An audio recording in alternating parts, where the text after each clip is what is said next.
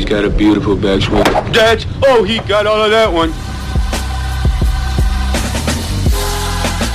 Oh my gosh. That is amazing. Layup with an iron into the hazard. Oh my God, you had to deal with the golf course people too! Well, that wasn't quite what I meant, you know. What's good, everybody? Welcome into the 73rd Hole Podcast, the official podcast of Golf Oklahoma. Jim Woodward, Taylor Williams, Sam Humphreys with you as always. Boys, Rory McIlroy is now number one in the world in official world golf ranking. We'll get to that sooner rather than later. But Woody, how is the Island Green coming along? Because I am looking outside right now, and it's an absolute monsoon. I would have to assume that the Island Green is getting the water filled in around it.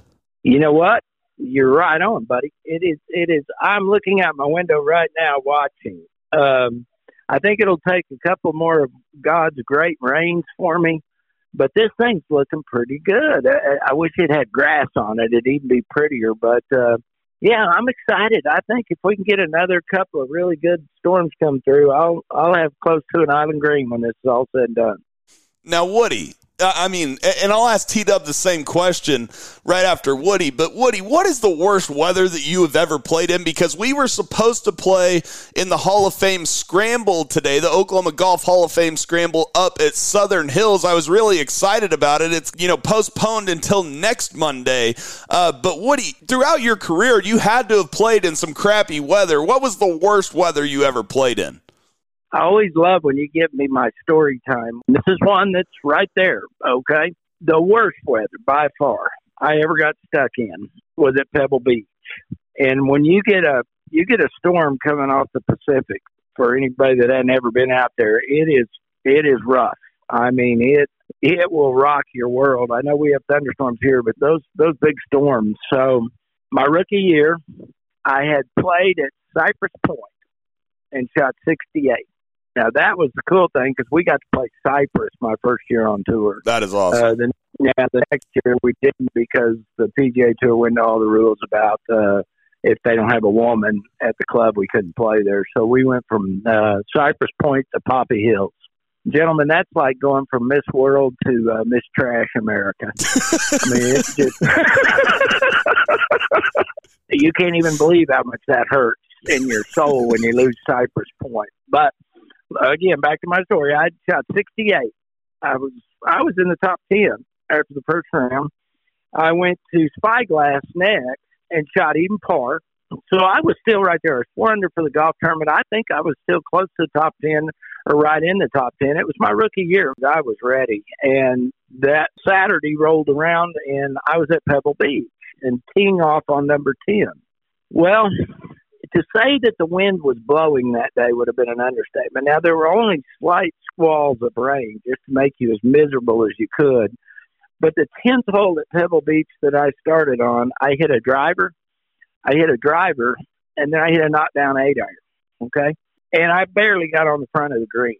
By the time I came around to number 7, the Goodyear blimp was trying to fly, and what he was doing is he'd come below the cliff. He tried to lift up over the cliffs to take a few pictures, and the wind was blowing so hard it just blew him. It looked like he was going so far out there. So he left. Number 7 at Pebble Beach, guys, you could throw the golf ball on the green. Normally, it's nothing but a 100-yard downhill shot. You guys have seen it countless times on television. Mm-hmm. I hit a 3-iron and did not get to the green. Well, long story short, I shot 82 that day, guys, and I not only fell out of the top 10, I missed the cut.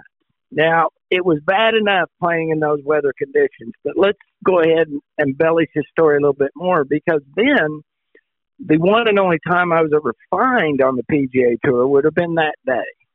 And once I had finished my round on Sunday, or Saturday, and if you guys recall, at Pebble, for anybody that hadn't been there, number 10 is as far out west of the clubhouse as you can get. So when you finished your round on 9 green there, as I did, because I teed off 10 first, that's a long way away, right? Well, I'm fit to be tied. I'm not a happy camper. I put my clubs in the back of a station wagon along with a number of other guys' sets of clubs. We filled the station wagon up with golfers and caddies. And I get in the front seat. I'm on the passenger door. I'm still fuming, but I'm holding my own. And the marshal, or not the marshal, the volunteer, which is even makes this story worse. And please trust me, I've asked forgiveness many times after this, but he suggested that somebody sit on my lap for that ride back to the clubhouse. Yeah, that didn't go over very big with me that day. I didn't want somebody on my lap, and I suggested to him that no, that wasn't a good idea. And he suggested, I needed to put somebody on the lap, and then I simply opened my door and I said, I have a better idea. At which point I went back to the back of this station wagon, gentlemen, and I started pulling golf clubs out till I found my bag. As I was pulling, I was ripping caddies out of the back end of the bag with them. So, and nobody was going to get near me, because if you ever saw that Tasmanian devil, that's probably what I look like. There was shit flying everywhere. I'm just going to tell you. At which I suggested this volunteer where he might want to get a rope and strap somebody to the effing hood if he wanted to take somebody else. Well, it got worse. That's not as bad as it's going to be, guys, because then I successfully got my clubs out after clubs were flung everywhere. I grabbed my staff bag and took off walking. It's about 2 miles from there to the clubhouse, gentlemen. That is not a good idea. And as I was walking with my club, Payne Stewart was playing the 13th hole there at Pebble. Payne had a nice gallery with him. I was on the other side of the gallery walking with my bag towards the clubhouse, at which Payne saw me and said, "Hey, Woody, did you lose your caddy?" At which point I gave Payne the high five salute and used the volume as loud as I could to tell him where I thought he could stick it. So by the time I made it back to the clubhouse, nobody wanted to talk to me. Nobody wanted to get near me. It didn't take long. I got a phone call, I believe 2 days later, from David Eager, who was a PGA official, that asked me to tell the story. At which point I did tell that story, exactly how it happened. I heard him start laughing. And then he came after me and he said, "Well, I believe that you deserve a fine." And I said, "Yes, sir, Mr. Eager, I deserve a fine, and I deserve whatever you think is fair." And he said, "Why don't you just write a check for $500 to your favorite charity, and we'll call this good?" And I said, "That's not enough. I'm going to write it for $1,000. Thank you very much." And that was the end of it. I never got fined again while I was on the PGA Tour. I was a perfect gentleman from then on, but on that certain day, with the weather conditions as bad as they were, I was not a very good professional on that day. I deserved everything I get. Like I said, I wish you would always have Storytime, because Storytime makes me look really bad sometimes. And there was one time I looked really bad, but that was the worst conditions I ever played in. And not only did I play bad, it cost me $1,000. Now, Woody, we don't hear a lot about the fines because they don't ever make them public. So is that how it normally goes, that, someone comes and gets the story and then your fine goes to a charity on the PGA Tour? At least that's how it was back then? That's the way it was back then. Basically, you had to be turned in by somebody, whether it was a volunteer, another pro, and anybody that saw you acting in an unprofessional manner. That's what they usually would call it. At that point, they would put a letter in your locker, and then you were to contact the PGA Tour, and usually you were talking to one of our tour officials, David Eager, who turned that. David was a really good player, played the Champions Tour for a while. He was the guy I had to contact. It varied which one you had to talk to somebody, and they would ask for your side of the story. And I mean, you could fight it, Sam, if you wanted, but I didn't have a fight here. I was so guilty. I mean, I was like, oh my, I didn't, like you said, when it was $500, I said, that's not enough. And I wrote it for $1,000 to a charity. But yeah, at least that way you get to give it to what a charitable institution that you want to give it to. So the fines on the PGA Tour are kind of, I don't know, they're a little bogus. They have to do something, which I agree with, but they hide them is what I don't like. If you get fined, somebody ought to put it out there that Jim Woodward was a complete ass, because I would have said, yes, I was.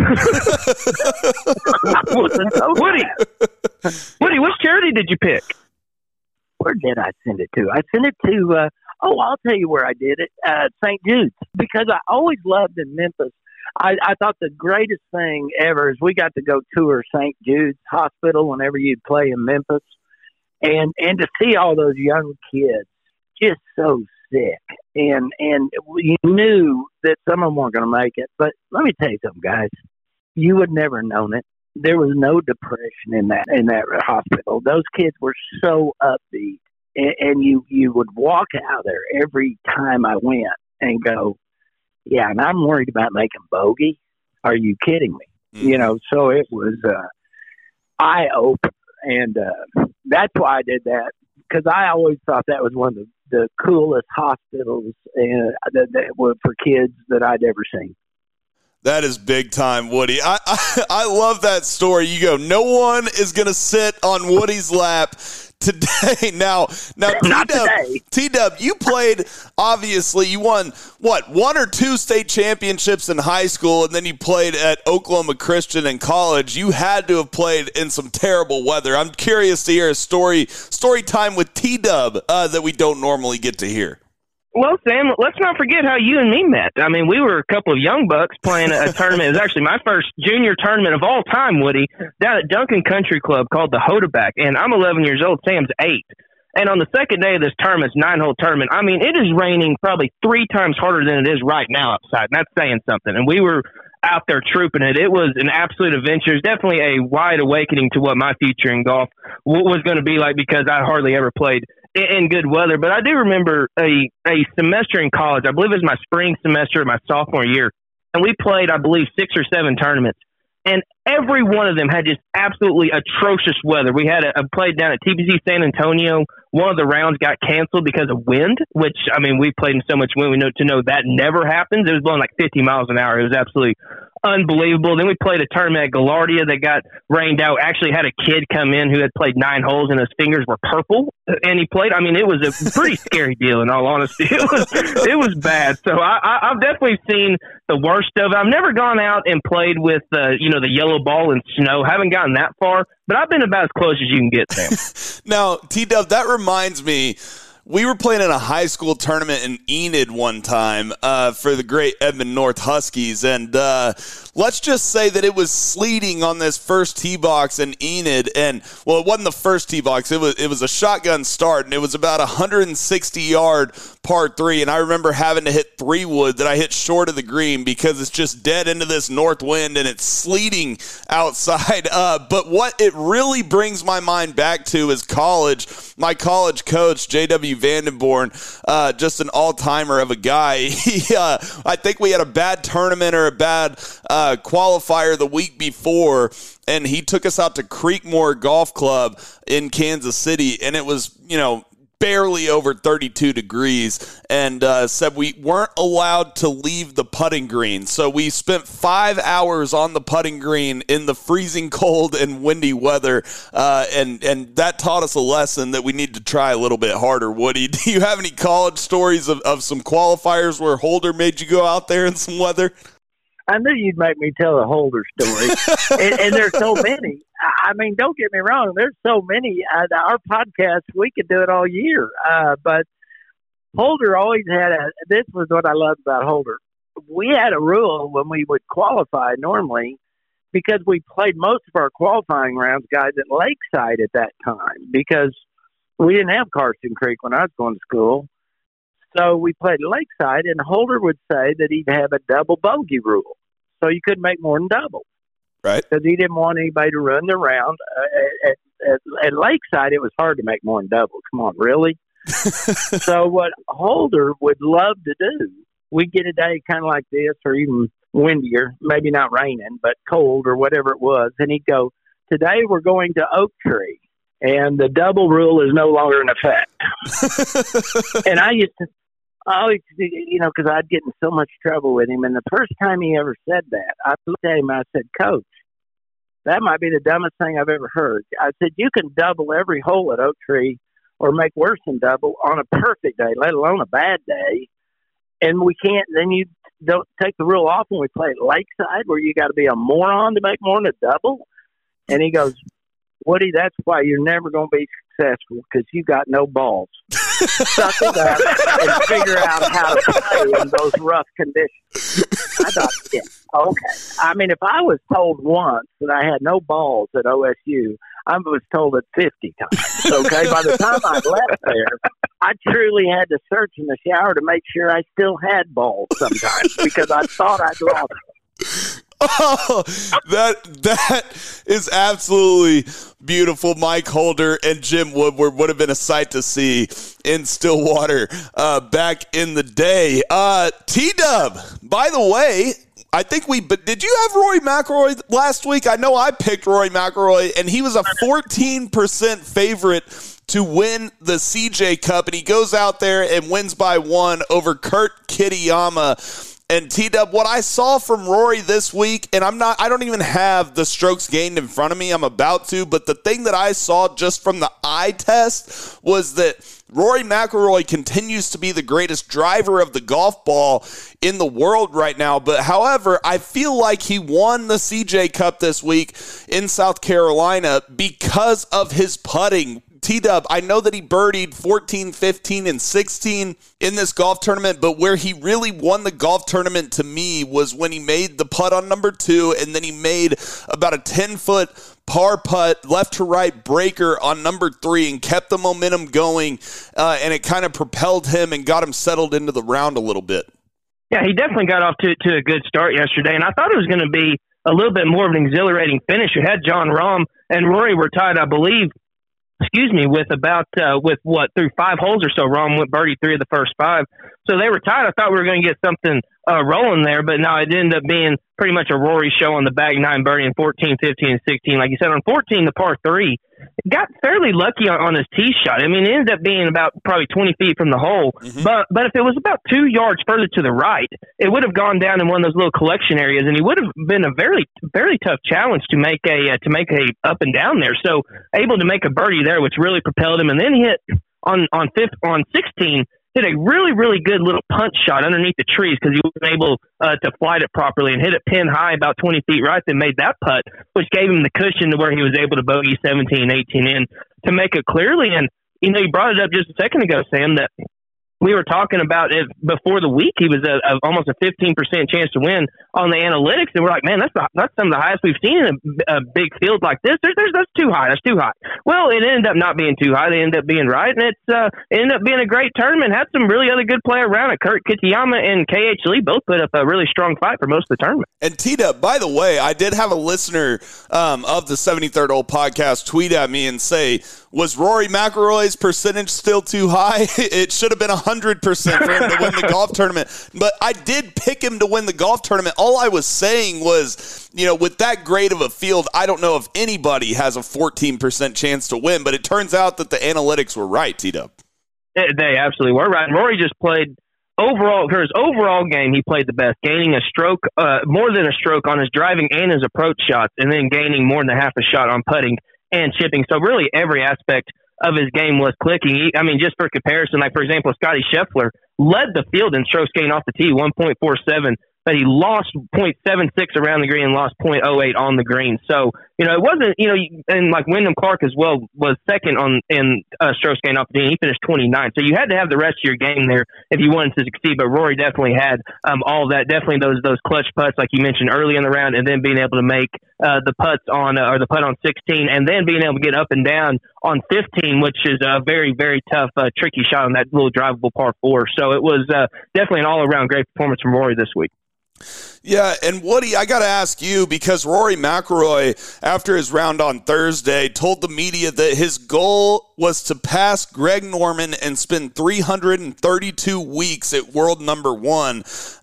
He said, I don't know if I can, but that's the number in my head. Greg Norman obviously spent 331 weeks as the world's top-ranked golfer. So, Woody, what do you see in Rory McIlroy that makes you think that that's an attainable goal, or do you think that that's just kind of his motivation in his own head that that's not possible in modern era?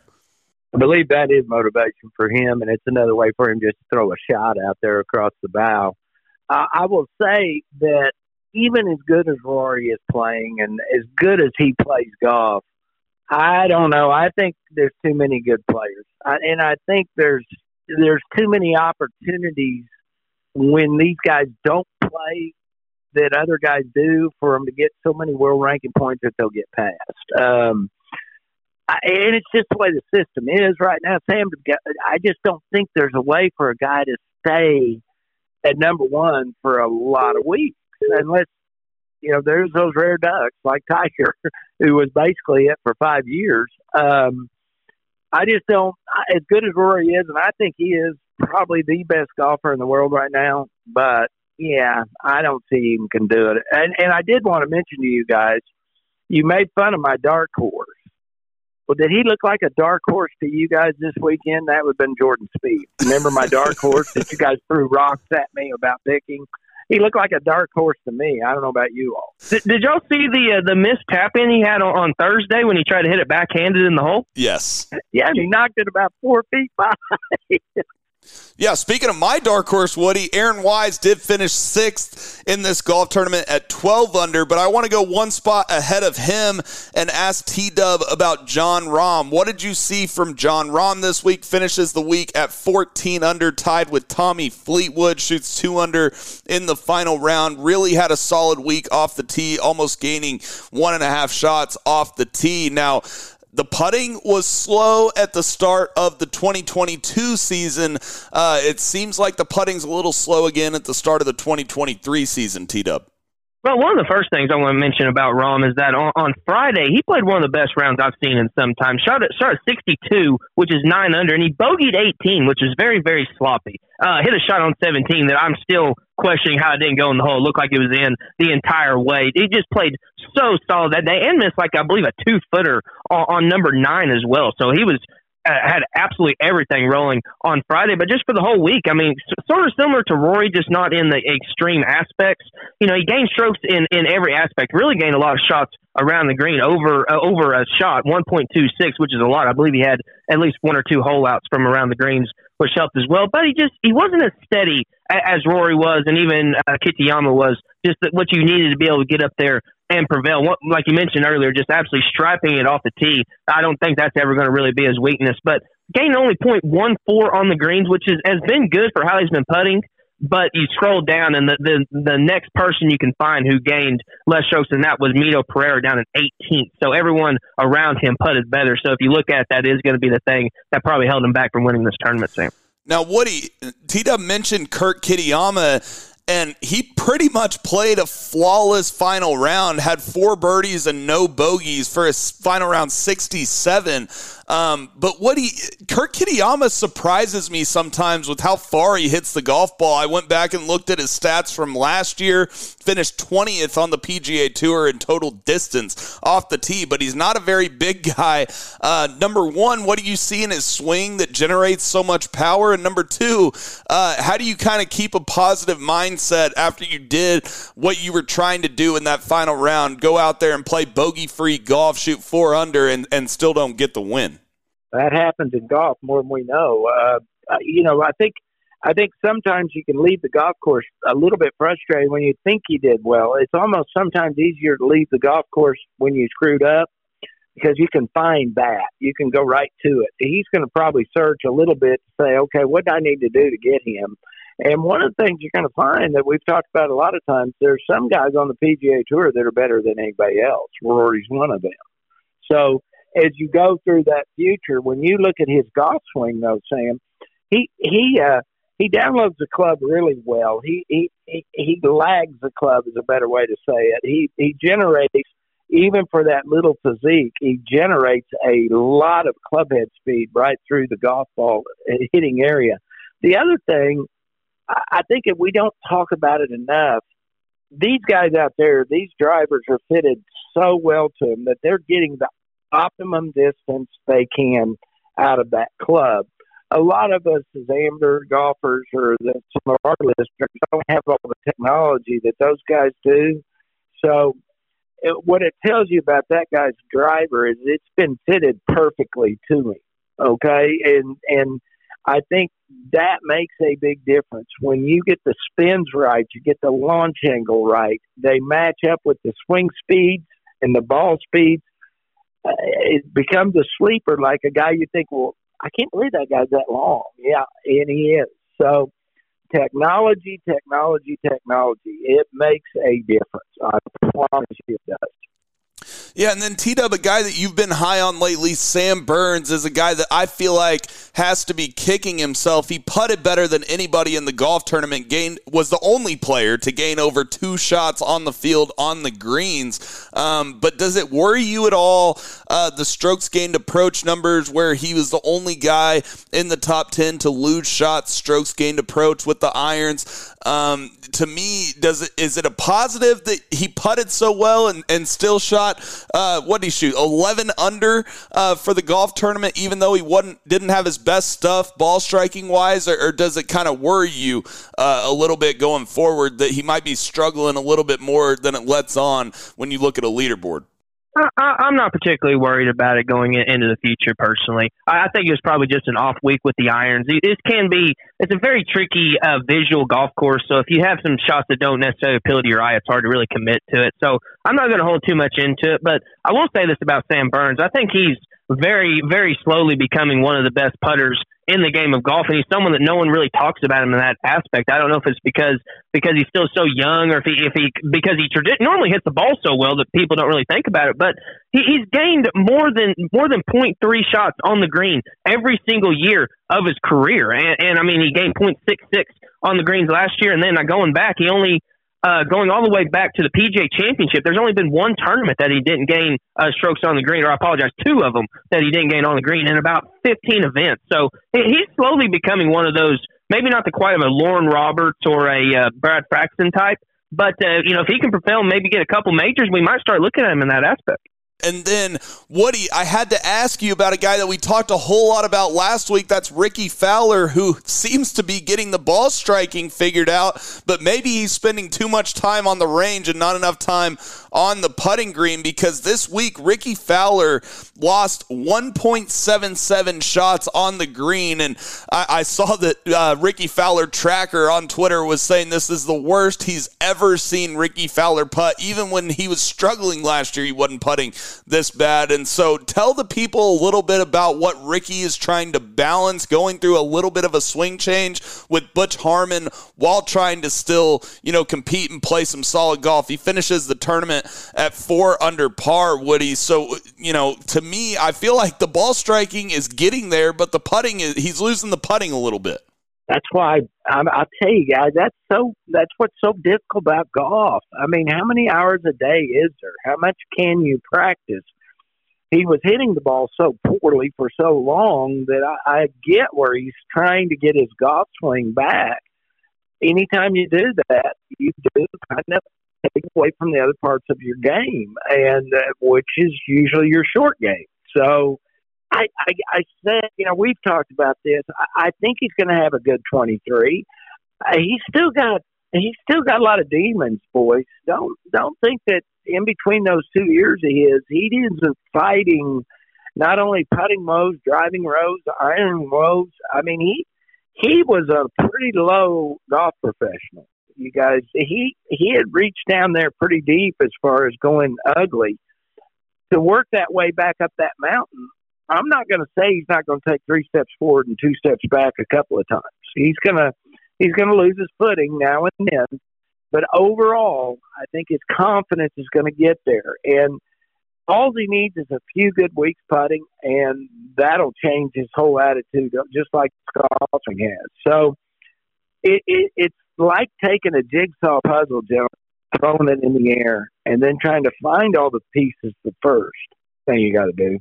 And then to put them back together, boy, it's like Humpty Dumpty sometimes. It's broken, and a lot of times it might not be fixed. I still believe we're going to see a Ricky Fowler. I'll even go out on a limb. I'll pull a Traver on you. I think he's going to win a major in the next couple of years. How about that for a bold prediction? That is a very bold prediction there.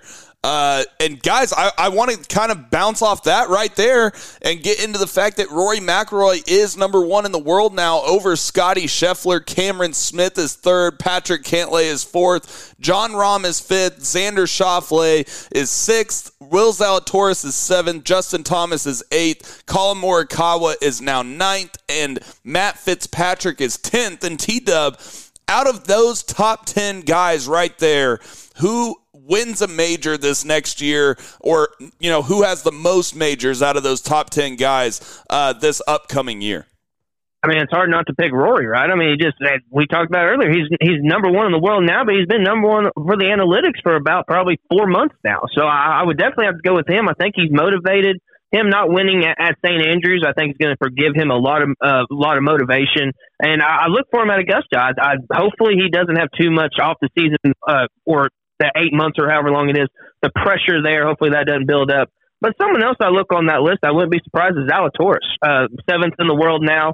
If he can just have, we saw it last year. He putted his best in the majors, which is probably because you get on the faster greens, and that probably helps him a little bit. So I went for Zalatoris, and then number 6 as well, Schauffele. I think Schauffele is going to break through this year, and probably the two best players to not have a major are Cantlay and Schauffele, and I will probably think Schauffele would get it before Cantlay, but I'm not 100% on that. But if I had to bet, I would pick Schauffele in that heads up.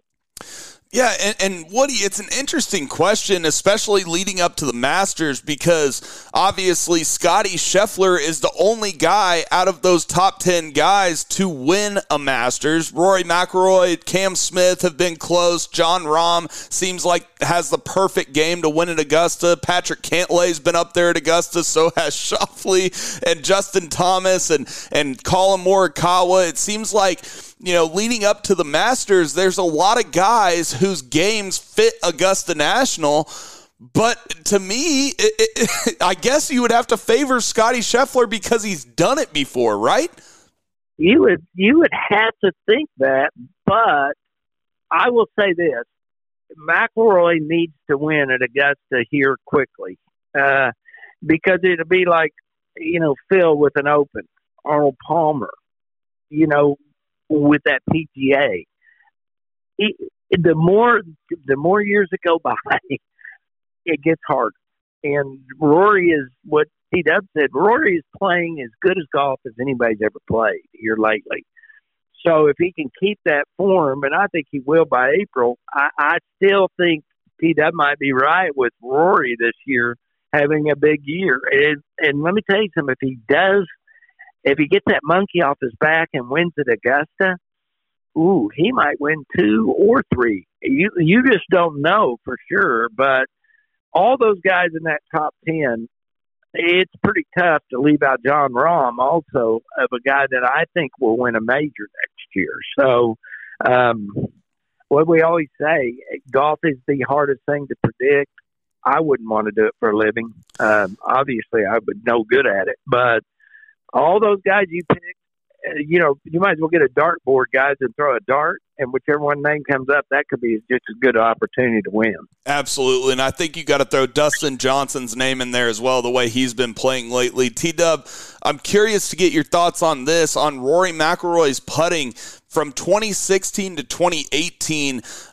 Throughout those years, he lost strokes on the greens, but since 2020, where he gained only 0.05 on the greens, in 2021, he gained 0.25, in 2022, he gained 0.52, and I know it's only through a couple tournaments here in 2023, but he gained 0.84 on the greens so far this year, and so it's trending in the right direction. Do you trust Rory McIlroy's putter, especially at Augusta, but even in the majors? I'm starting to, yes. And I think him and Brad Faxon's work is starting to pay extreme dividends. He's putting the best that he has in his entire career. And I don't know if maybe the absolute hotness of it so far will keep up, but I think the floor of his putting will be a lot higher than it was. I don't think that he'll have another year where he loses strokes gained on the greens, at least to the extent he did from 2016 to 2018. like you mentioned. And something about Rory they have to consider, guys, is, and this adds to the pressure, if he wins Augusta, he's going to be one of 6 players to have ever won the Grand Slam. That's all 4 majors in their career, and that automatically vaults him into a top 10 player of all time, pretty much automatically, and borderline top 5 player of all time. So there is an immense amount of pressure for Rory, not just to win at Augusta, but everything else that comes with it. So if he's able to get over that hump as well, I think that even adds to how much of a great player Rory is and how much of in the legend status he will be when he's done with his career. Woody, tell us about our friends at Quail Creek Bank. I know they've been in business for over 50 years. In the past 13 years, they've been voted as one of the top banks in the country. Woody, I know you know them very well. Tell us about your friends at Quail Creek Bank. Yeah, I got to spend last Thursday with those guys, most of them from Quail Creek Bank, including Aaron Beatty, our advertising gal that takes care of us with the podcast. Excited. They're really excited for 2023. I know a lot of people worry about the economy, and as well we should, but the guys that I talked to that day about the banking business, they're really fired up. They're still looking to do some great small business loans, which is something that Quail Creek is phenomenal at. They're always going to be there for your daily needs as far as the bank goes. I was more excited leaving the golf course that day after getting a chance to talk with the people from Quail Creek Bank. They just motivated me. They got me positive again about what this world's going to be like. If they could do that with an old broken down golf pro like me, just think what they can do to the average customer they deal with. So Quail Creek Bank, great bank, located 122nd in May. Go by, check out that bank. If you're looking for a bank, they are really, really a great bank. Absolutely. Let's take a break here on the 73rd Hole Podcast, the official podcast of Golf Oklahoma. And after the break, we'll get into some college golf going on around the country here on the 73rd Hole, the official podcast of Golf Oklahoma. When something the size of a golf ball hits your roof, you need to call McRae Roofing. McRae Roofing is Oklahoma's designer roofing service specialist. For years, Jeff McRae and the experienced team at McRae Roofing and Exteriors have served fellow Oklahomans by helping them with their roofing needs.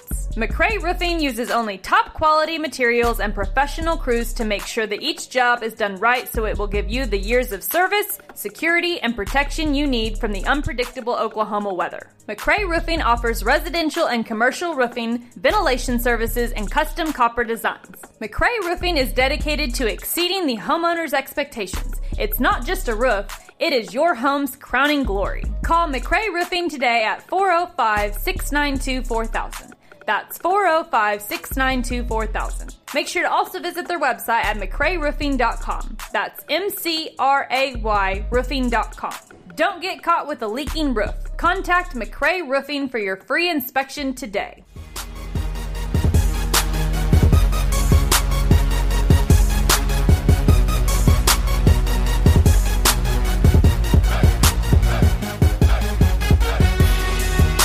And we are back rolling along here on the 73rd Hole Podcast, the official podcast of Golf Oklahoma. And go get all of your local golf news from golfoklahoma.org. You can see a bunch of college golf stuff on Golf Oklahoma this time of year. And you can also read the story on the upcoming, now it was supposed to be today, but it's coming up next Monday, the upcoming Hall of Fame Scramble out at Southern Hills Country Club. And Woody, what are you looking forward to most about seeing Southern Hills? I'm glad we didn't have to play it in this rain. I don't think I would have been as much of a ringer. I'm a fair weather golfer in this part of my career, Woody.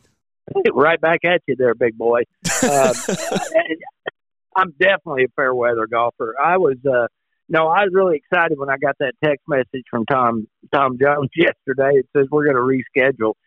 Because I haven't played it, I did want to get a chance to play it where the weather would be decent, which I don't know what next Monday's going to bring, but it's got to be better than this. I am excited to see it because, again, I catch myself with you guys, especially. I'm old school. I've got memories of too many old things. So when I think of Southern Hills, there are certain holes that just jumped out at me that were just so difficult. Number 2 is one of them that I can't wait to see the changes and the difference. And I'm starting to get different attitude as I go further on in life. Change is not always a bad thing, okay? So I'm going to go about it with a good perspective, and even if I don't like it, I won't tell you. How about that? Yeah, absolutely. And, I spent a lot of time either practicing or qualifying out at Southern Hills when I played at Tulsa for those 2 years, and I'm excited to see the changes. Even though I've seen them, I'm excited to play the changes and see how the golf course plays for a mortal T-Dub, not just the best in the world like we saw at the PGA. What were some of your favorite changes that you saw during the PGA up at Southern Hills? That's a good question because I took away from it, obviously leading up until Sunday, I was not necessarily critical of the changes, but I didn't think they were necessarily overwhelming. But the more I thought about it, the more they've grown on me. I like that how they like what he just mentioned, hole 2 is a lot different. Number 7 now with that new back tee box. I thought it would be a lot more confusion with it being right there by the green, but it ended up not being. So those changes, I think, end up being better. I think it would be cool if they had the Hall of Fame scramble with you guys playing out there from the tipped it out with a little bit of wet conditions, playing just as long as possible. But I know they're not going to do it. Be so cool for hopefully you guys. Yeah, that's good. Good point. So, but the question here is. I was already warned that I've been bleeped on this show before. Don't make a statement like that again, or I'm going to get bleeped again. Okay? Now go on. Now the question is, I don't want the listeners to get confused. You guys are not going to be on the same team. Y'all are going to be competing in the scramble, so we need some odds here. Which one of y'all's teams going to get it done? So my team is my dad, the Hump Man, Craig Humphreys, and A.G. Myers and Ken McLeod, our boss. So I think that I'll probably have to do the brunt of the work in my group. Woody, who's playing with you? Well, I'm going to probably have to have a sub because one of our people ain't going to make it. But my committed guys is one of the members out at Oak Tree, two of the members out at Oak Tree, Jeff Miller and Ronnie Roberts. And then Jeff's bringing one of his business partners that's a +1 handicap, Sam. So you need to get Riley Roberts out there. Have a little ringer. Well, that was going to be our ringer, but she's got another commitment, so she might not be able to play with us. That was going to be the real ringer. It's the secret. The secret to this golf tournament is where are they going to let Woody play from? Right. Because wherever Woody gets that is the All-American question. That is where every one of your guys on your team will get to play with, and that's my team is older. So if they give us enough advantage, we could be a threat. But if they do what T-Dub said and they play us back, we can call in the dogs and piss on the fire. Our hunt's over. We got no chance. I'm sure there'll be some other really good teams up there as well, considering it's the Oklahoma Golf Hall of Fame Scramble.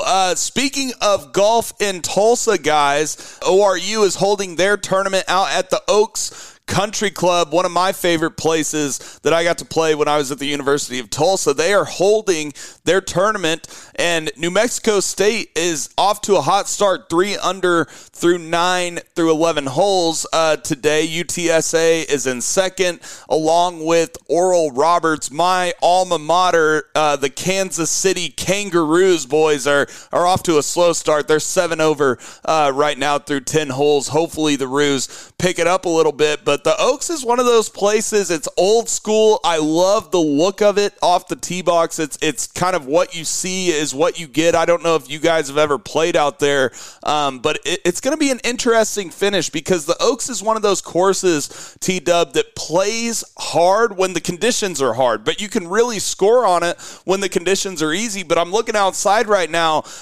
They could probably going to have a rain delay considering that the rain is moving through Oklahoma City right now. So, T-Dub, what do you think about, the Oaks and having these college players out there? I think it's a really cool deal. Well, it's going to be interesting to see. You mentioned the weather, and there'll be periods where there's not necessarily any lightning, so they'll be able to play for a little bit even when it does rain. But at least if there's as much rain as there is here, it's going to get rained out, at least for the majority of this afternoon, I would assume, because it looks like it's going to stay and probably stay for quite a while. So I would be shocked if they were able to get 3 rounds in of that tournament. Currently, like you said, New Mexico State leading. Oral Roberts hosting a tournament is -1 there in second. There's a stack full of teams there at even par, which is tied third. But Woody, I've never played the Oaks, so I'll have to defer to you on how the course sets up. It's one of those courses up in the Tulsa area that I haven't got to play that I really want to.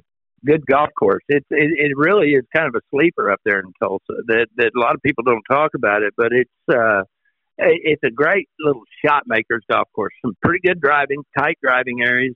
But when you got so many good golf courses like they have in Tulsa area, it kind of gets kind of pushed to the back. It doesn't get enough credit for what it is. But I did have one question because Sam said something that I was curious, and I'm not throwing rocks here, Sam, but did you say your mascot from your Kansas City days is a kangaroo? It's the best mascot in all of college sports, Woody, the Kansas City Kangaroo. And I'll give you a little backstory here. They asked Walt Disney to make their mascot, and he drew a Mickey Mouse style kangaroo that I loved wearing the old school logo. So yes, they are not.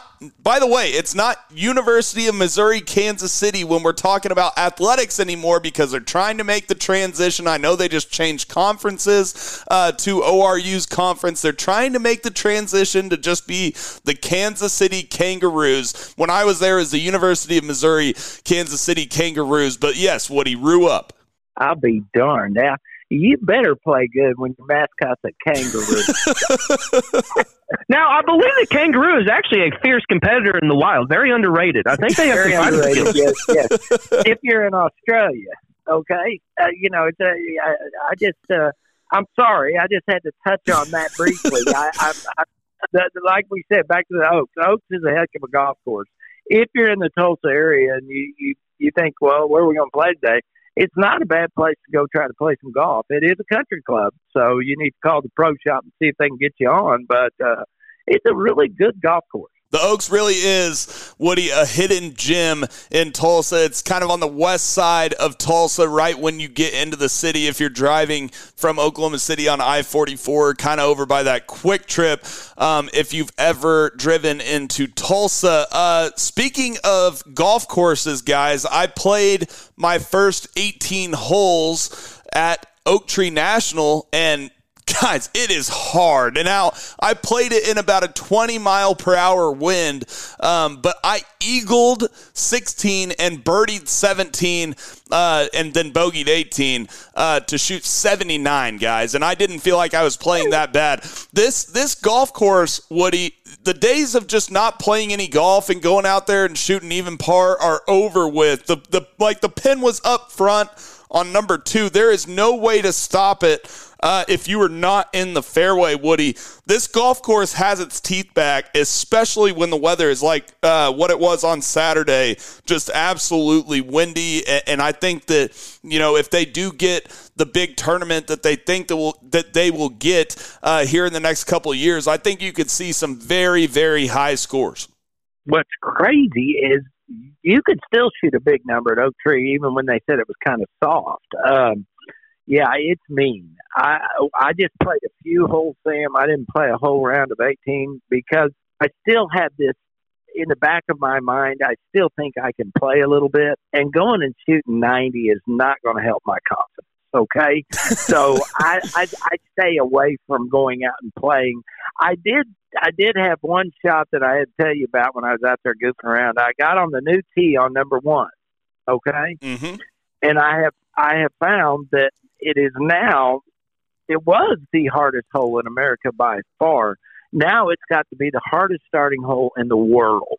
It really does. If you go back there and try to play it from back where that new tee is, I want no part of it. You talk about getting demoralized. Tell the listeners what Jack Nicklaus said about that hole, Woody. Well, Jack Nicklaus did say this, and this was in 1988. He said that number 1 at Oak Tree is the hardest starting hole in any major he has ever played. And let me tell you something, that says a lot when Jack Nicklaus says that is the hardest starting hole he'd ever played in any major.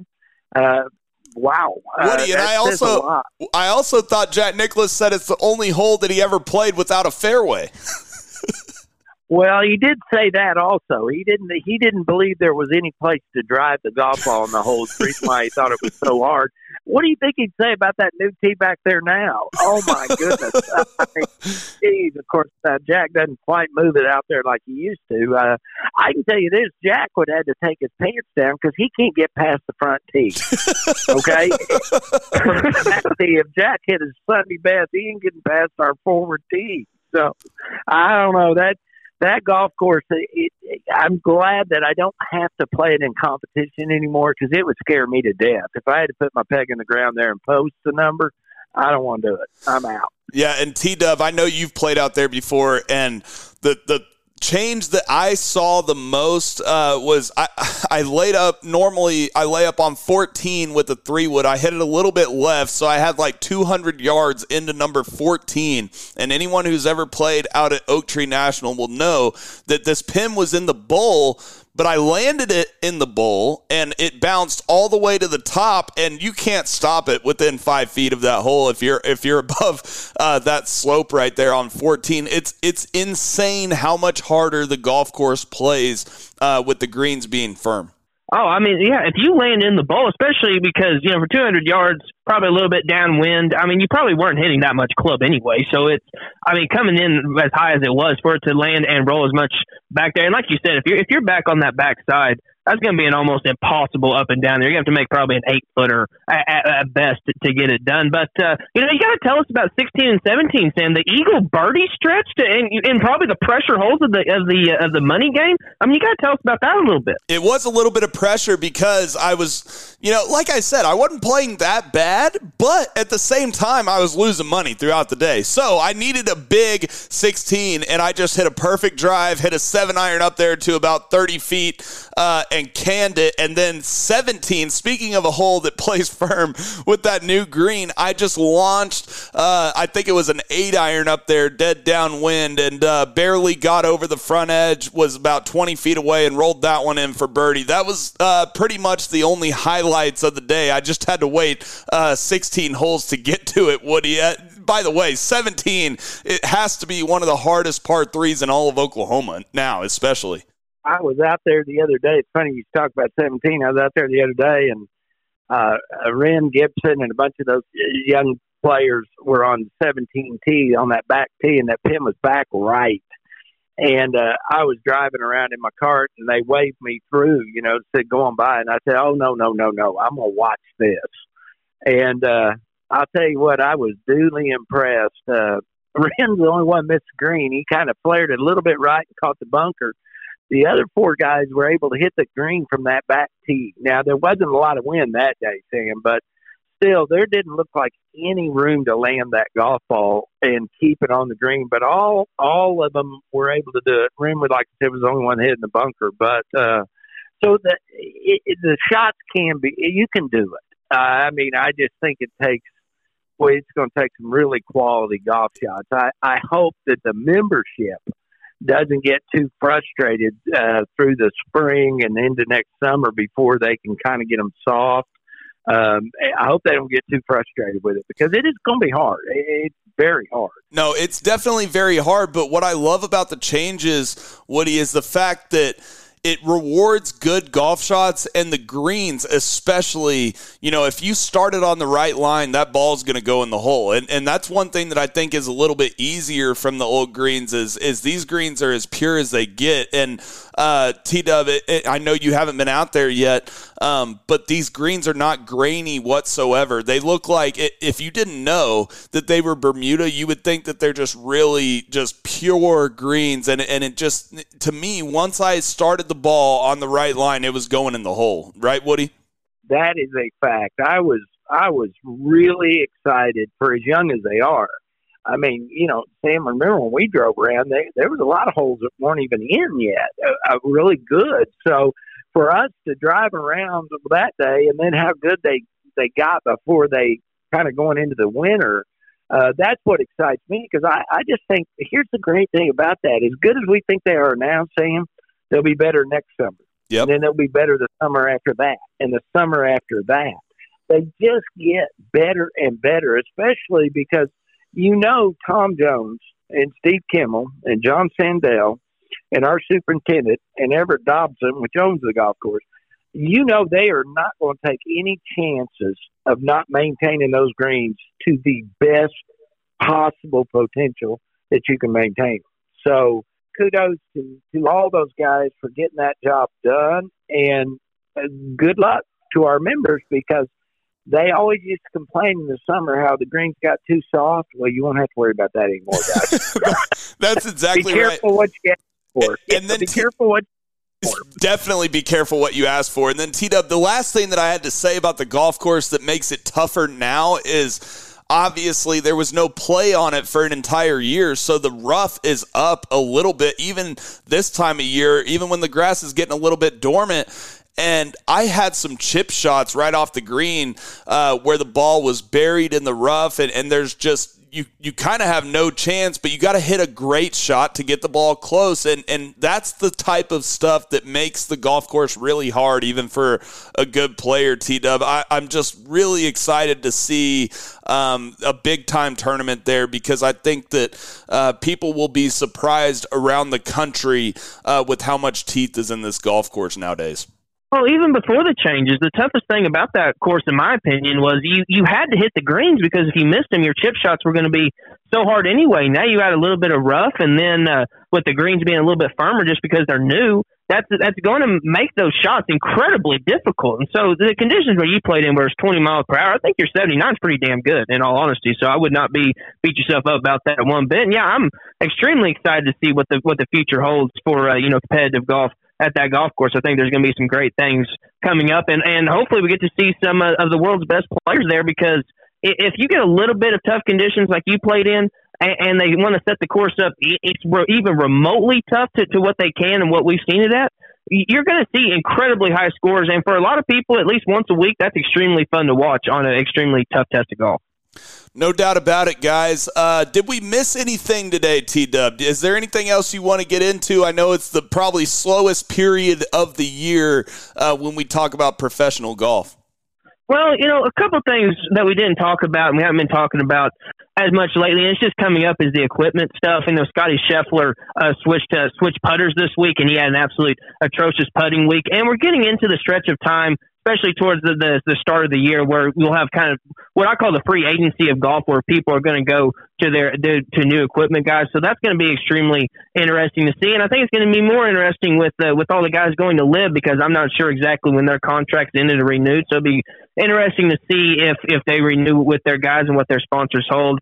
Just interesting tidbit there scrolling through here. And, we've got the live team competition coming up this weekend, along with the PGA Butterfield Bermuda Championship, which I believe last year had like one of the worst strength of fields of all time. That was the tournament that couldn't even field a full field last year. So it'll be interesting to see if they're going to rebound and get a little bit better field than they had last year. Yeah, speaking of the equipment, I did read a story that Taylormade is going to do their content shoot early this week. And it's going to be interesting to see what the reaction or interaction is going to be like between guys like a Rory McIlroy and a Dustin Johnson, and even a Tiger Woods, because I know that you guys have all seen the YouTube videos that they did and kind of released them on a weekly basis throughout the summer of Tiger and Matt Wolff and DJ and Rory McIlroy and all these guys out there trying the new clubs and doing the stuff with the Foreplay guys and the Foreplay podcast. And so it'll be interesting to see if it's as jovial, let's say, as it's been in the past, T-Dub. I think there's going to be a lot of excitement there. And I don't think there's as much bad blood as a lot of people think, but I do think it may make for a few awkward altercations. And one other equipment thing that we forgot to bring up is Shane Lowry. I mean, I believe he used like 5 different putters this week. He broke one in a practice or in his first round by accident, used one from a member's putter who was in bag storage, and then went to the PGA Superstore after that and bought a new putter just off the rack. I mean, what an absolute baller Shane Lowry is. Woody, have you ever gone during a tournament and bought a putter from a PGA Superstore golf shop? You're trying to set me up again. I know what you're doing, but I can honestly answer. I can say, no, I have never done that. And I never have broken a club during a round of golf. So I've kept my cool in a number of ways, but I did have to ask one question of Sam again, T-Dub, before we go. Our show's over. Do you have a logo of that Kansas City Kangaroo? I'm sorry to go back to this, but I'm still struggling with this kangaroo as a mascot. You being so high on it, you're fired up about it. Do you have any logo you could text me or a shirt you could show me that has the? I will send you all 3 logos that they have. My favorite is the middle one. It's just a classic yellow kangaroo. The old school one, like I said, Walt Disney made. It looks like a little bit more of a Mickey Mouse kangaroo. But then the new school kangaroo came in, and it looks like that kangaroo would beat your ass, Woody. Well, I'm going to tell you, I might have to go online and buy that one then. Because if I could Woody, show up I will hook you up with all the kangaroo gear that you want. Well, if I show up on one of our podcasts with that sucker on, I better get a salute. Is what I better do. We have to make this happen. We have to. I don't even show up with my pistol firing stuff on this year, and I deserve to. I mean, I'm coming with a badass kangaroo if I get one. I like Woody, it. how about this? I'm going to pause the podcast real quick, and I want to get your gut reaction to each logo from UMKC. How about that? Okay, I'm ready. So we have sent Woody the UMKC logos. Now, Woody, you got to rank them 1 to 3, and also just give me your overall thoughts on all 3 logos and which one's your favorite. Well, it's easy on this one. The one that looks like Mickey Mouse, I'm out. That doesn't even get a rate. I'm not going to. Even though Walt Disney made it? No, I don't care. I mean, if I walked in a room with that, I'd get my butt whipped. I'm not wearing the Mickey. No. But now the middle one and the third one, that's a toss up between me. I kind of like that. For the listeners, there's one where the kangaroo's kind of going sideways with he's got a mean look on his face and he looks like he's in full stride. But the last one you sent me where he's got his fist pumped and he's got the logo sweater on him, I kind of like that one. So I'd go the middle one second, that one first, and the third one, who cares? now, Woody, when I was there, it was the middle logo. The last one didn't even exist. That's very, very new within the last year or two.